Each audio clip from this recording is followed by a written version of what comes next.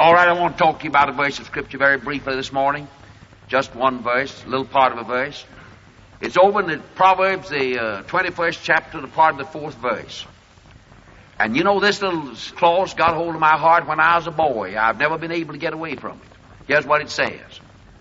The plowing of the wicked is sin. The plowing of the wicked is sin. Now, yonder's a man out in the field plowing. Get the picture now. He's wiping the perspiration from his brow. The sun's pouring its heat down on him. He's plowing the soil, making a crop, doing legitimate work. Now, in the Bible, it says that plowing for that man is a sin. I don't know any little expression in the Bible that tore me up more than that. I kept thinking that over. I said, now, we're told to earn our bread with the sweat of the brow. We've always been taught that labor is a wonderful thing, that idle mind's the devil's workshop. And yet, here it says, the plowing of a wicked man is sin. That means that legitimate work of a wicked man is a sin. Running a store, practicing medicine, even preaching if he's a wicked man. The legitimate business, school teaching, anything legitimate, is a sin if the man's wicked. In other words, a wicked man with a wicked heart, everything he does is a sin. Even honest work. Now that's awful. It's inconceivable. You can't take it. Even normal people can't understand it. But how did sin ever come into the world anyhow? You stop to think that up in heaven there wasn't anything there but purity. But one day pride got in the heart of an angel, and this angel started a rebellion. And he's cast out of heaven. Now wait a minute. I wonder if you were personally right. Not does your mother think you're right. Not does your father think you're right. But what does God know about you? What do you want an education for? What are you in school for? What motive drives you along the road of your effort? What is the driving purpose of your heart? That's the test.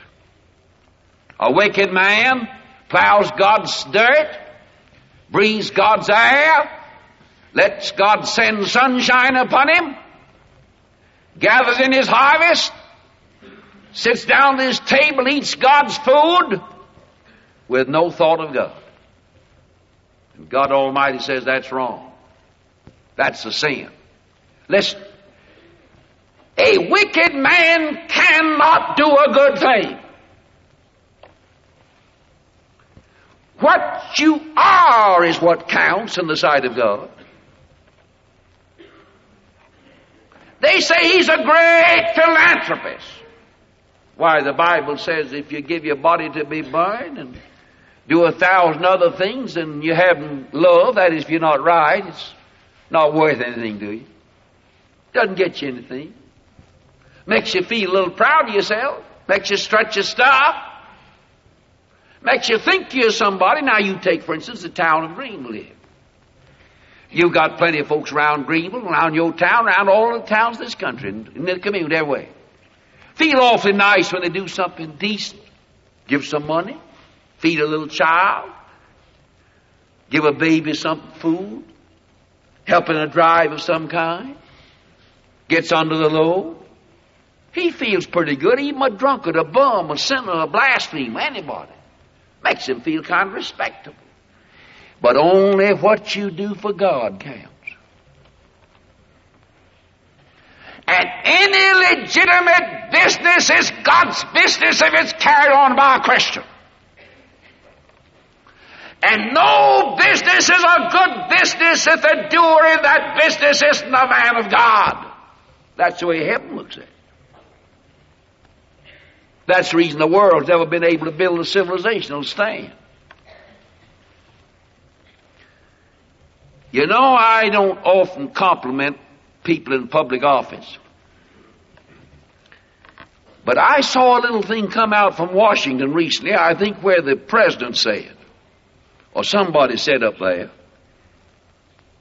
this thing is right.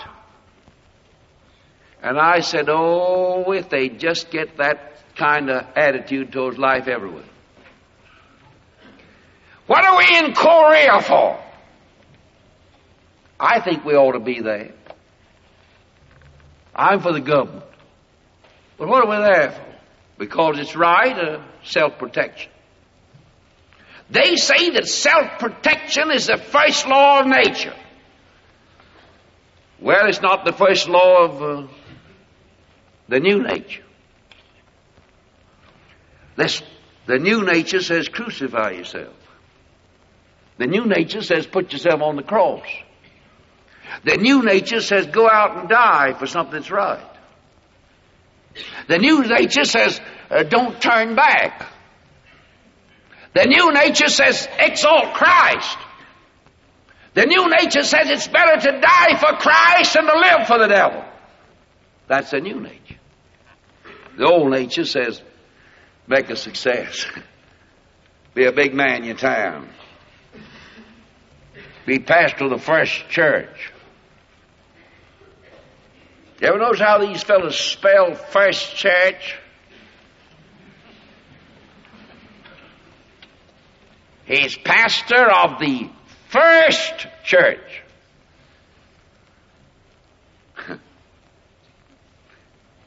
He's a big boy.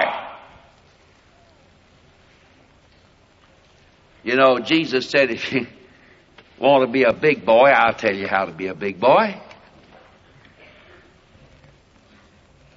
Go out and serve people. My name. Not the man that hires you, but the man that serves a man is a man that's a big man. You know, I often think about when we get to heaven, how many big people we gonna meet. You know, when I get to heaven and meet my old mother, I won't feel worthy to walk down the street with her. You know, a woman that brings up 12 children, she's seen sights in her lifetime. She's had a job on earth. More dirty faces to wash, clothes to iron, clothes to patch. I've seen clothes piled up this high when I was a boy. What a job she had. Tired, worn. And yet she could smile still. Trusted the Lord. Took things as they came. Ran her home for God. And when she got ready to die, she asked us to meet in heaven. That never made any headlines, not even in a little county paper. You know, these folks that think they're so big down here, they're going to shrink up when they meet God Almighty. They're going to be awfully insignificant sometime. And these faithful servants of God that do their job for God, I'm His servant. I'm doing this business for Him. If you don't do it for Him, you're sinning when you do it. You can't do things that center in yourself for yourself and not see. I never shall forget the story Dr. Ironside told. It impressed me tremendously. Told it one of the first conferences he ever attended at Bob Jones University. Dr. Ironside was reared a poor boy, had a hard time. And one day he said he got to working for a shoe cobbler. Fellow made shoes. And he said that he started as the finest old Christian man you ever saw in your life. And he said he kept working and working and working. And Dr. Ironside, just an impulsive boy. No, it's a wonderful thing to come in the hands of a good man when you're just a boy or girl. Somebody's got some good philosophy. He said, you know, I got there and they were just piling up those shoes all around there. He said, one day I said to him, Mr. So-and-so, we could save a lot of time if we do this a little different here. Cut some corners here a little. Well, he said, that's not the best workmanship. He said, you know, those shoes over there we piled up there, said we're going to see them when Jesus comes. And I want them to look all right to Jesus.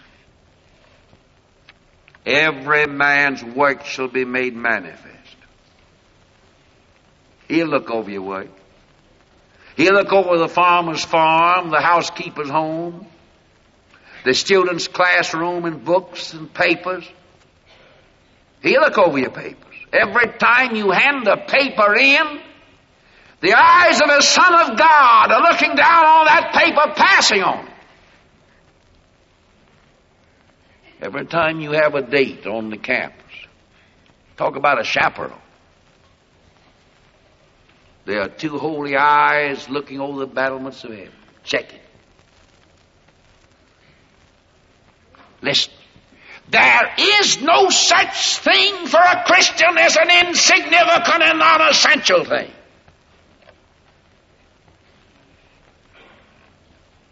Everything. You know, I think he watches your table manners.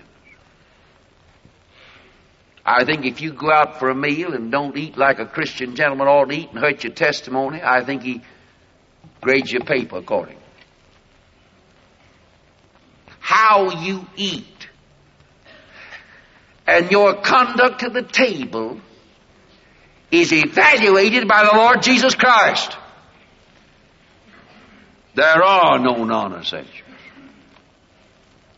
There is no little insignificant thing with which you are connected if you're a Christian. You know, I'm ashamed of some of my sermons. I do about the best I can. I think the Lord knows that. Can't do as much as I do, and many things have got on me little times I have, and do much better than I'm doing. Listen, he won't grade your papers like they're graded in a classroom. He'll grade your papers according to your ability, according to your opportunity. He doesn't standardize his work up in his classroom like we do. Listen, he doesn't ship you from his university if you do the best you can. If you have one talent, he says that's a one-talent student. If you have 5 talents and don't use them talents that you have, he'll grade you down below the one that has 1 talent if the 1-talent man does the best he can. You know, young people, it's an awful thing to have a critic like Jesus.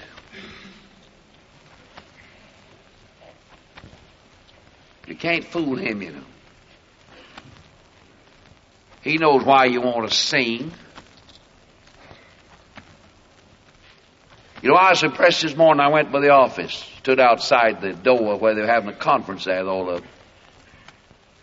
And I stood in the door and waited just a minute, and those their heads all down praying.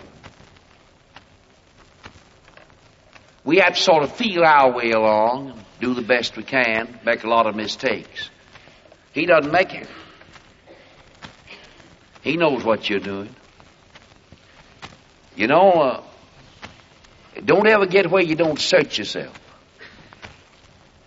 Search me, O God, and know me. Try me. Put me to the test. Lead me in the right way. Listen, and God always does it if you want to be led in the right way. The plowing. Why, he's supporting his wife and children. He's raising something to eat. Yeah, but he's wicked. He's selfish. Doesn't take me into account. The plowing of the wicked is sin. Young people, everything else being equal, a Christian student ought to outshine a sinner. Everything else being equal, a Christian school ought to be the best kept property in the world. Everything else being equal, a Christian businessman ought to be the best businessman in town. You know, I'm ashamed of some preachers I meet over the country. They're inefficient. The sudden way some things go on. I get ashamed of ourselves here sometimes when I think how much better most of us could do than we are doing. I get impatient with myself. Anything short of your best is a sin. And everything short of your best, it isn't done for the glory of God. I wonder if Jesus Christ was going to be on this platform at chapel tomorrow morning. Had a front seat right here. And you were going to see him. And be in the building tomorrow. I think you'd comb your hair the best you could. I think you would try to have your lessons in good shape. I think you would try to get some rest and be as refreshed as possible. The excitement might keep you awake, but I think you'd be as refreshed as possible. And if you had to hand in a report to him tomorrow, I wonder how you'd feel. Could you look in his eye and tell him that you'd done the best you could here this year? Have you? Have you done it for him? Getting your training for him? Going to school for him? Talk to him about your engagements to that young man or that young woman? Did you ask him if he's the one or she's the one for you?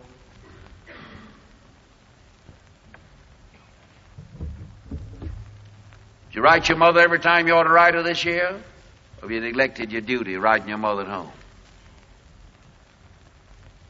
Have you kept them posted? Have you done your part of the work in the room? Have you had any burden to anybody? He said not do that. He said bear one another's burden.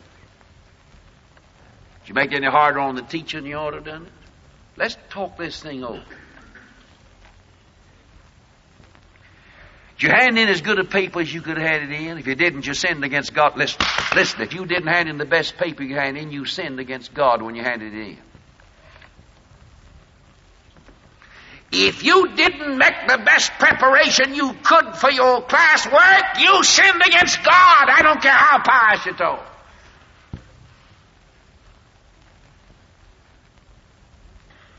When you turn on the light, it makes all of us feel like going to the mourner's bench, doesn't it? Well, I'm not going to pull down God's standard. It's bad enough if I don't live up to them. It's wicked to try to pull them down to the low level where some of us live. The sin of this country is not just the sin of not living up to standards. The disgrace and dishonor and crime of all crimes in religious circles is putting the standards down to the low level on the plane where we live. Listen, as long as a girl has high standards, there's hope for her. When she pulls those standards down to the low level of the world that she wants to follow and condones it, like they're doing over this country, that's the crime.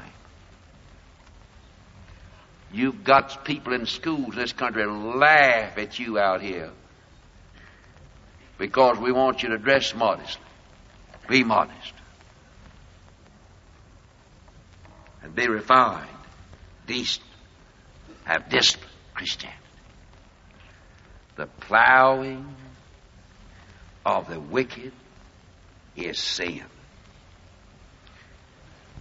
Anything that's done in His name for His glory will always be the best we can do.